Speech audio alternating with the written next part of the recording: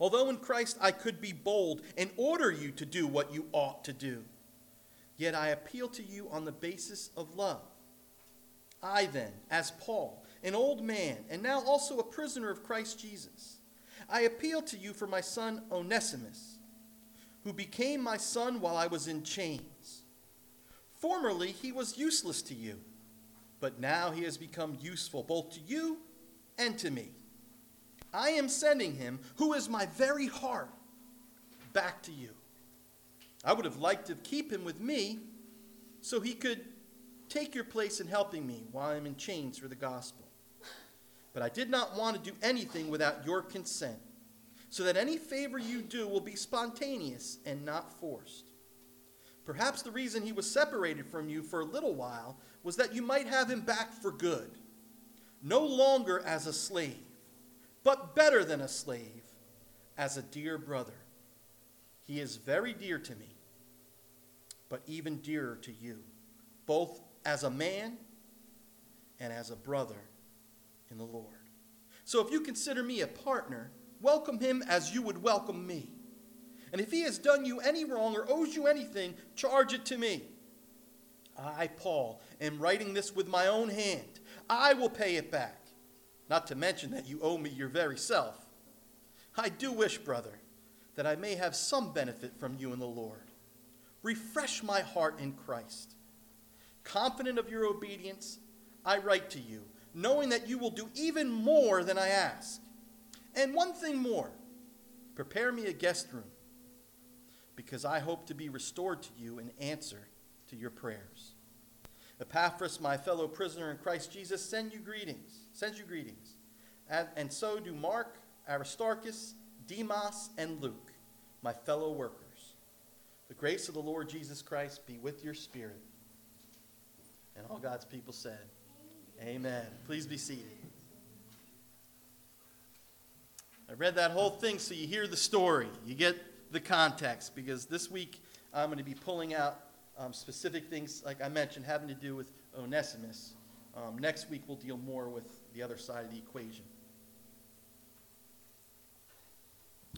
Brothers and sisters, one of the things I've noticed about this brief little power-packed epistle is that the gospel really does transform lives and relationships when it's truly believed and when it's fleshed out in everyday life. In other words, it really is the power of God unto salvation. Can I get an amen? For those who believe. Now, the Apostle Paul knew this from experience, obviously, in his own life. He used to go about agreeing to the murder of Christians, and now he goes about spreading the good news far and wide because he met the living Jesus. But he also knows that from the people he has seen, that he has ministered to, whose lives have been transformed by the message of the gospel. So in this short letter to Philemon, we get a glimpse of the impact the gospel truly has, listen, on the rich and on the poor, on slave and on free, in home life, in church life, and indeed we're going to see how the gospel even has an impact on society. So there's a reason we have as a core value that the gospel changes everything. And I'm going to ask Sean, do me a big favor, go all the way back to the first slide, if you could do it just for a second. It's really incredible as I studied for this epistle and I look back at this core value of ours. Let's read it out loud together and just see. We're going to see how it fits when we see Philemon. The gospel changes everything. The gospel is the power of God that changes not only unbelievers, but believers as well. The gospel is the solution not only for our spiritual problems, but all personal problems and all societal problems. We are committed to bringing everything we do into line with the gospel. Yeah, that's a mouthful. And it's like, wow, can we really prove that the Bible teaches that? Well, it's interesting. In one little epistle, you're going to see all that. I think that's incredible. So this is what we're going to see. We're going to see the gospel's power to forgive, restore, and transform hearts and lives, and even social institutions when it's applied by faith. You know, a lot of times people will say, well, it doesn't work. Well, the gospel only is effective if folks believe it. Amen? All right, it's got to be applied through the power of the Holy Spirit, obviously. Faith is a gift from God, but it has to be applied. So we're going to take a look this week only at the gospel's impact on a runaway slave named Onesimus. Boy, I had to practice saying that over and over again. It's not a normal name in the English language. All right, so we're going to see three things about the gospel's impact on Onesimus. And the first is we're going to see the gospel of Jesus changed him from being useless to being useful. Then we're going to see it changed him from a mere slave to a brother. And then last of all, we're going to see it changed him. It had the power to change him from servitude to a free man. We'll take a look at that. That one will be an interesting one. All right, let's take a look at the first one. From useless to useful. Take a look with me in verses 10 and 11. This is what Paul says to Philemon. I appeal to you for my son Onesimus, who became my son while I was in chains. Formerly he was useless to you, but now he has become useful both to you and to me. Now, as we look at the gospel's power to transform in the life of this lowly slave Onesimus, we got to see something very important here. We got to see that Paul uses what we call a play on words in verse 10. You don't have to be an expert exegete to know the whole point of the letter, right, as we just read it, is to appeal to Philemon, who is a believing master, to fully forgive Onesimus for abandoning his post as a servant in Philemon's household. So it's interesting. In verse 10 he says, I appeal to you for my son, Onesimus. And then in verse 11 he says, he was useless to you, but he's become useful now both to you and to me. Now, why is that a play on words and why is that important to know? Because Onesimus means, guess what? Useful. That's what his name means. It's kind of like after I got saved and I was telling everybody I was a Christian, right? Because before I was a Christian, my name is Santo, and that means holy. And when I told people my name meant holy or that I was a saint, believe me, I got a lot of giggles. You're right? After I was saved, it had a lot of meaning to me because I know that I was only holy because of the blood of Jesus, right? Well, this is a very similar situation with Onesimus because here's the point. He was the furthest thing from useful when he rebelled and when he left his proper place of employment and ran away from his master's household, who was a believing master at this time. And so what Paul is saying here is, listen, he's saying at one point he was useless, but now he's useful. But here's the key, now.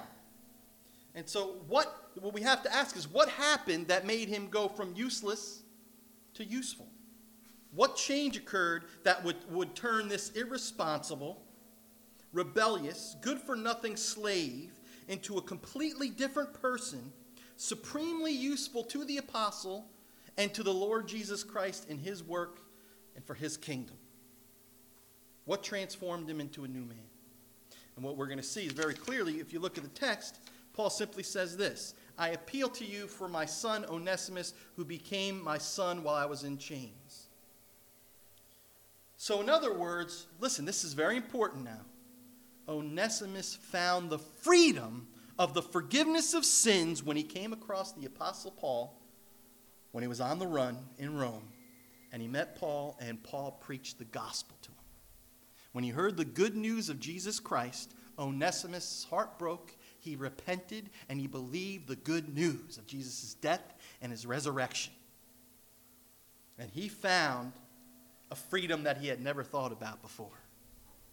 Because it wasn't just an outward freedom, it was a freedom from within. The forgiveness of sins. The gospel of Jesus changed him into a brand new man in Christ. No longer was he rebellious, lazy servant, but he was a helpful, conscientious servant of the Lord. Listen, I thought about this story that I heard about.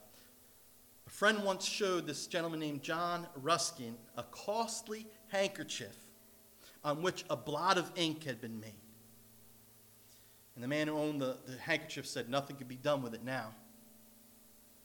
It's absolutely worthless. Ruskin didn't say anything back, but he took the handkerchief with him and he walked away. After a time, he sent it back, and to the great surprise of his friend, who could hardly believe his eyes, in a most skillful and artistic way, Ruskin had made a design in Indian ink, using the ugly blot as a center for the design. And I think the point of that is this: a blotted life is not necessarily a useless life. Jesus can make a life beautiful if it's surrendered to him. That's what happened with Onesimus. He went from being worthless to being of supreme worth. And that's what Jesus can do with a life, with a broken and a messed up life, a life like yours and a life like mine. He can make something incredibly beautiful out of it, and he can make you useful in his eternal kingdom. That's what he did for Onesimus. So, real person in real time, who someday if we know Jesus, we will see Onesimus in the kingdom of our Father. That's the power of the gospel when people take it to heart and believe it in the power of the Holy Spirit. Now, how do we, besides Paul's word, because Paul says he had become his son through the gospel, how do we know, besides Paul's word, that Onesimus was truly converted? And I'm going to tell you, we have great evidence here, and it's through his actions. We could see through Onesimus' actions, he was truly a repentant and believing man. Think about it this way. He was going to go back. He was heading back with a letter from the Apostle Paul, thankfully. He was going back to face the consequences of his sin. Now, he had hoped, and we all were hoping, that Philemon would take him back in and there'd be no serious ramifications. But Onesimus did not know that, did he? He went back, and he was ready to face the music because his heart was set free. You see, when you truly meet Jesus and you're truly saved, you want to make things right. If you had wronged someone, if you had hurt someone, if you had sinned, as far as it's up to you, because it's not always possible, right? But as far as it's up to you, if you're really repentant, you want to now make it right. And Onesimus, he was heading back, which is not an easy thing, especially in those days, for a slave to do.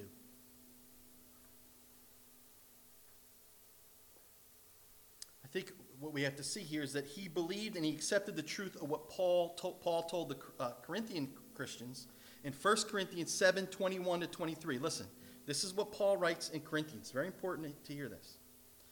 He's speaking to slaves. He says, "Were you a slave when you were called?" In other words, when you heard the gospel and God called you to belong to him.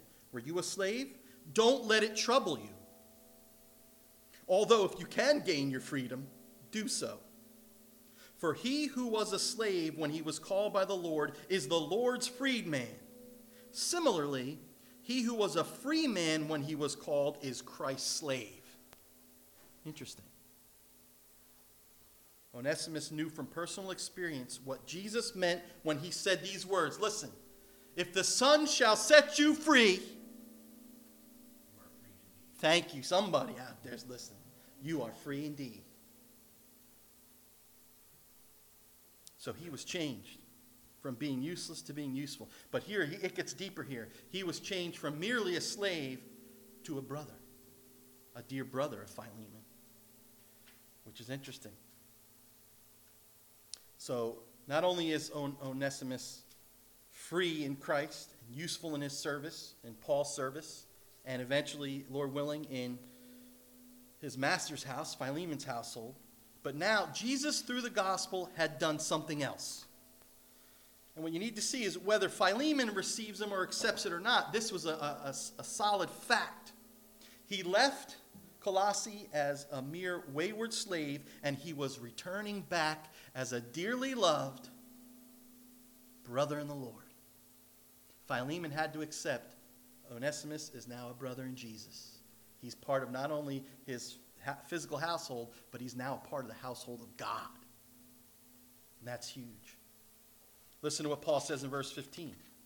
Perhaps the reason he was separated from you for a little while was that you might have him back for good, no longer as a slave, but better than a slave, as a dear brother. He is very dear to me, but even dearer to you, both as a man, we'll get to that in a moment, and as a brother in the Lord. And you have to understand, that was revolutionary back in those days.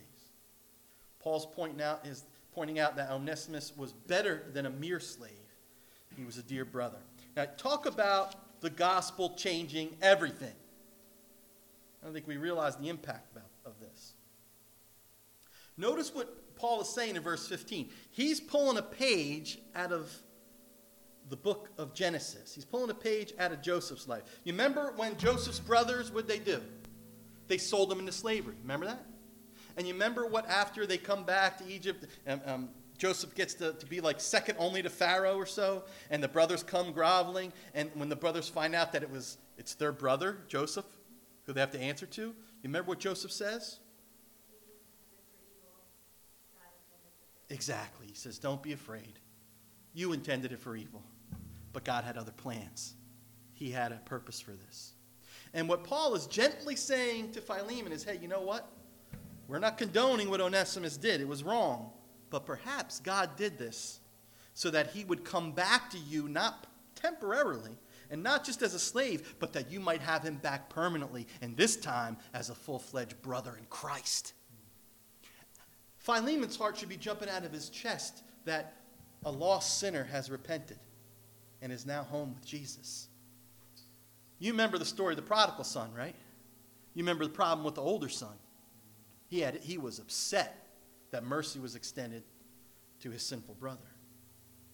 And in a very similar way, what Paul is saying is you should be excited, right? And Paul has great hope for Philemon, and we'll see that next week, that he indeed will be excited and not put the hammer down.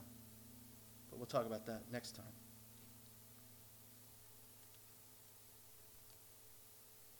Now, I think Paul is pointing out something even deeper than this, and I think this is really powerful.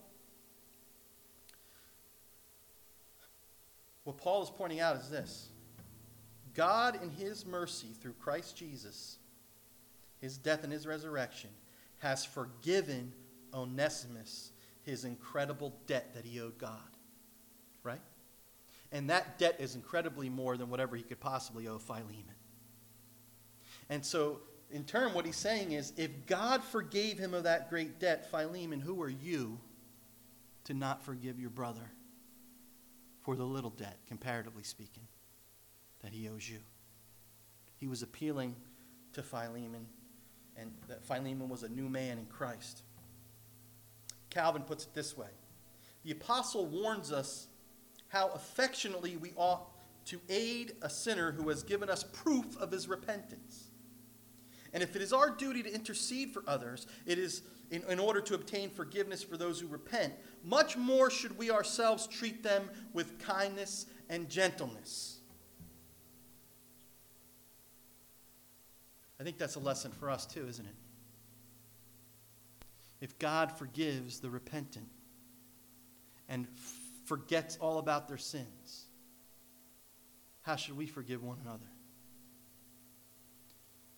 How often I've heard throughout my Christian life, I hear people say things like, I can forgive them, but I can never forget what they did. You ever hear people say that? Or I've heard worse than that. I've heard even of Christians saying things like, I'll forgive them, but I don't want to have anything else to do with them ever again. Is that how Christ forgave us? Is that how God forgave us? Yeah, I'll forgive you, Santa, but stay away from me. No. And here, that's what Paul is driving home with Philemon. Listen, he's a new man in Christ. He's coming back. He's doing the right thing. As Jesus forgave you, it's time for you to extend that same grace. That's what the gospel does. It's so powerful. Because listen, forgiveness is impossible. Humanly speaking, I don't have it in me to forgive. I'm too darn angry at people. But through the gospel and the power of God that's unto salvation that works in my heart, that reminds me of the great debt that I owe and that I continue to owe day by day. When I see that, it melts, right? And I look at you a lot more with right eyes. And I say, if God could forgive me, and if he could forgive you, come on in. Eat at my table. And of course, we are talking about repentant sinners here. We are talking about people that are making that effort, that are confessing. Onesimus was not coming back in pride. He was coming back with his hat in his hand. What I did was wrong. After 18 months in the ministry, a pastor went to his filing cabinet to pull out the love file. I like this. He discovered he didn't have one. And he thought to himself, impossible. How do I not have a file on love, right? I think that's kind of funny. But he searched among faith and fasting. He looked between healing and heaven. And he still couldn't find it. Maybe he thought, maybe it's sandwiched between Christology and Christian education. But he couldn't find it. When he stopped to reflect, the Holy Spirit solved the mystery. Listen, this is powerful. The love file was scattered, not misfiled. Parts of it were found under patience, kindness, humility, trust, hope, loyalty, and perseverance. But the pastor found, this is the powerful part, but the pastor found the greater part of the love file squarely centered and deeply seated in forgiveness. Where do we see love any greater than that? You're not going to find it. What greater love is there that says, I will pay the price of your sin and continue to fellowship with you as if you never did it? And this is what Paul is saying should happen with Onesimus and with his old master. And it's a lesson for us. So he left of no use. He's coming back useful because the gospel has changed him. He left a mere servant in the household. He's returning as a member of the family of God. No matter how Philemon responds. But now there's one more thing the gospel affects for Onesimus, and this is what I want to spend just the last few minutes with. And I'm only going to touch upon it a little bit. And we could say this: the gospel had tremendous potential to do one last thing for Onesimus. And listen, this is powerful. It had the power to change his social status. Let me explain that. You better not go anywhere. I want you to hear this and hear it clearly. So there is the possibility through the power of the gospel at work in Philemon's heart that Onesimus would not only be a new man in Christ as a slave, but possibly he could become a free man. I'm going to show you that. Let's take a look at this, from slave to free man. It certainly seems from verses 16 to 21 that Paul is gently and tactfully and sensitively asking Philemon, listen, to voluntarily set Onesimus free. That's a big order, by the way, because that would have affected him hugely financially. Look with me at verse 16 again. No longer as a slave, and we can insert in there merely as a slave, but better than a slave, as a dear brother. He's very dear to me, but even dearer to you, both as a man and as a brother in the Lord. Note the interesting comment there. He says something very interesting. He says, as a man. Now, why would Paul add that, as a man? Because he's making a very clear point. He's telling Philemon, Onesimus is a fellow human being. Not a possession. Not an animal. Not an inanimate object. He is a man like you, created in the image of God. And he will be, as a brother in the Lord, he will be supremely way more helpful to you than he was when he was forced to serve an obligation in your household. It sure seems to me that Paul is gently and lovingly pointing out that Onesimus is a man born with dignity and worth. And although it's important to see there, he's only asking for Philemon to no longer regard him as a slave, but a dear brother. Verse 21, now listen, this is important. Verse 21 makes it clear that he would be overjoyed if he would go further than that and emancipate him. Look at verse 21. Look at verse 21. This is important. He says, confident of your obedience, I write to you, knowing that you will do even more than I ask. You see that? What could be even more than regarding him as a brother and not a slave? Making him not a slave. Officially. Signing off. You are free. And Paul is saying, I know you. I know the gospel's working in your heart. I know you truly belong to Jesus. And I'm confident you're going to go beyond the letter of the law. You're going to go above and beyond. Because the gospel that works so powerfully in Onesimus' heart is the same gospel. It's the same Jesus that lives in you. That's what Paul's saying. Now, as I close, the million-dollar question here and the big problem when you preach a text like this. Some of you may know I put up in our Facebook page a little article on slavery. And anybody, it actually tells me how many people saw it, so oops. I saw how many people saw it. And it's a much longer and deeper discussion than I can do in a sermon in a few minutes. But let me tell you this, and here's the problem. As soon as we hear slavery, right away we think of American slavery. But what you need to understand is the slavery in the Roman Greco world was different, very different than the awful, wicked, abominable slavery that was here in America. And I'll tell you a couple of differences that are important to understand. The first difference is this. Slavery in America was based on color of skin and race. It was heinous. Slavery in the Roman Greco world was for two reasons mainly. One was when the Romans would conquer any people, didn't matter what race they were, they would become slaves. They were indiscriminate on what color you were, what race you're from. If they beat you and they brought you into their kingdom, then you were their subjects, number one. The other kind of slavery in the Roman Greco world was when, now listen, in our world, when we go bankrupt, what happens? No, we go chapter 11, right? And a lot of times we still live in our own houses. We just kind of hope we can just move on. In those days, if you could not pay your debt, guess what? There's no chapter 11. You become a slave.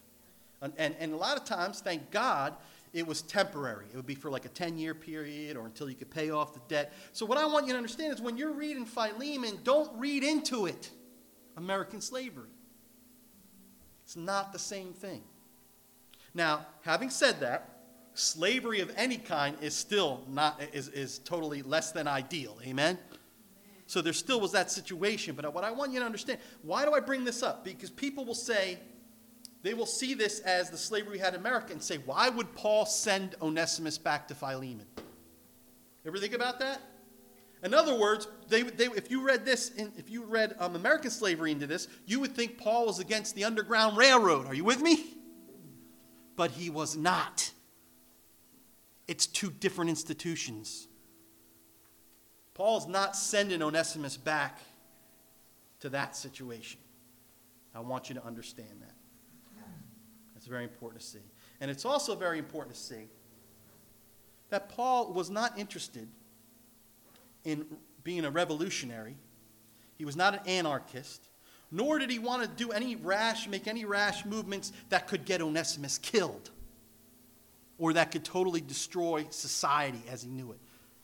Instead, how does he actually begin to dismantle slavery? You know how. Through the gospel. Because when in the church, masters who owned slaves realized this wasn't a good thing. And when they began to repent and release their slaves, they became a picture of the right way to do it, the right way to live. Amen? And society was slowly changed because they were shamed by how the Christians eventually would treat the slaves like brothers and then eventually end the whole institution. Listen, F.F. Bruce once put it this way. What Paul's letters do is to bring us into an atmosphere in which the institution of slavery could only wilt and die. Isn't that powerful? And I want to literally end with this. The point of the gospel is this. No matter what your outward situation is, you remember what Paul said? He said, if you are a slave, what did he say? Don't let it trouble you. Now, if you can, certainly, get out if you can. But if you can't get out, don't let it trouble you. How could Paul say that? Because the real freedom we need is freedom from the slavery of sin and from Satan. Because when you're freed within, what else matters? You can go on and serve God and trust God, and sure, you could work toward the abolition of that awful institution, but you don't have. Your life isn't dependent on that, because you're a free man. If you've been freed by the Son of God, free you are indeed. Can I get an amen? The gospel has the power to do that, and next week we're going to see how the gospel works in Philemon's heart and how he changes by the grace of God, and how we could change no matter where we are, whatever station of life we are. Let's pray. Father, we thank you for this incredible letter that Paul wrote, that we have to this day, that you included in your word, so it is without error, and it is your word to us. And we thank you that through the gospel we have the forgiveness of sins, and we have deliverance from the domination of sin and the devil. We thank you for our brother who so many years ago, thousands of years ago, you set free. And we thank you for the blessed work you did in Philemon's heart. But God, in our society, we pray that you would enable us to hold firm to the gospel that is the power unto God for all who believe, that many prisoners will be set free, most of all spiritually, but yes, Lord, even societally in many ways, as your gospel is applied to every area of life. We pray in Jesus' name, and all God's people said, amen.